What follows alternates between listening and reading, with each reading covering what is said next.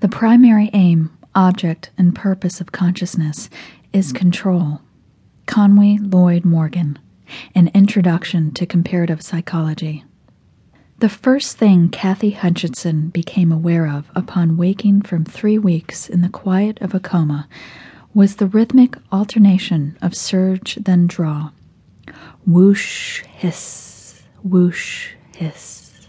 As the contours of her room began to resolve before her eyes, she discovered the source of the sounds, a ventilator machine beside her bed.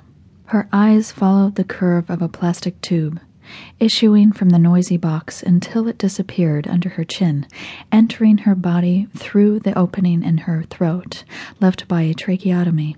When she tried to raise her head, she discovered that she could not.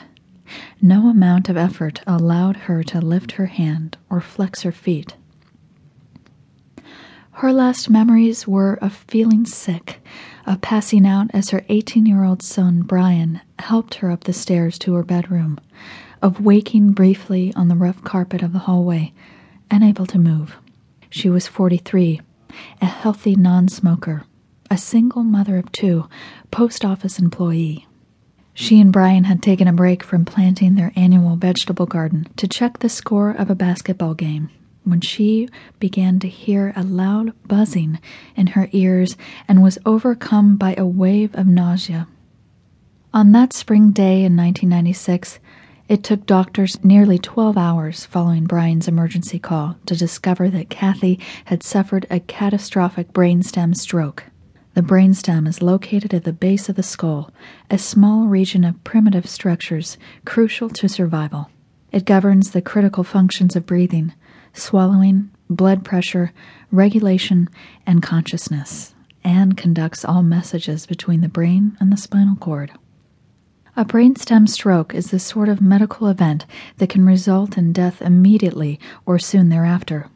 But in Kathy, who was young and otherwise good health, the stroke disconnected her brain from the descending motor tracts of her brainstem, the neural pathways carrying instructions to her muscles, leaving her locked in, not only quadriplegic, but also unable to speak.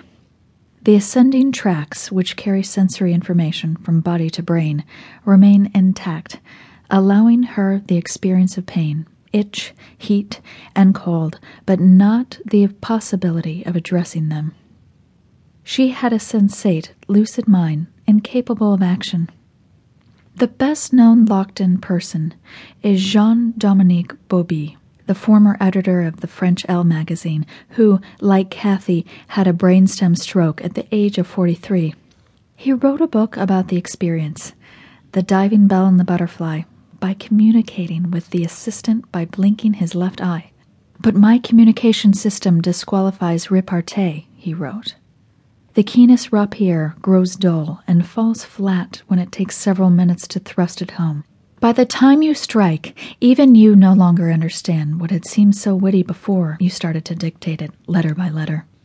Unlike Kathy, Bauby endured his condition for just 18 months, eventually succumbing to pneumonia. When I first met Kathy, she had been unable to move or speak for 14 years. She was a participant in a promising medical study I was researching, involving experimental trials that tested the limits of science's ability to tap into the brain of someone in her condition and read meaningful signals. In strict accordance with privacy protocols, the scientists identified her only as S3, but when I investigated their work further, I discovered that Kathy had been featured in a television segment about the early years of the study. I admit, intrigued by the extreme nature of her disability, and I wanted to know more about the research from her point of view. She was a scientific pioneer, it seemed to me. The question was, how did she view herself in the experiment? I scoured the internet until I found contact information for someone I thought might be her son. It turned out to be Brian, who relayed my request for an interview to his mother. Once she agreed, and after I had been vetted by the directors of the research study, I set up our first meeting.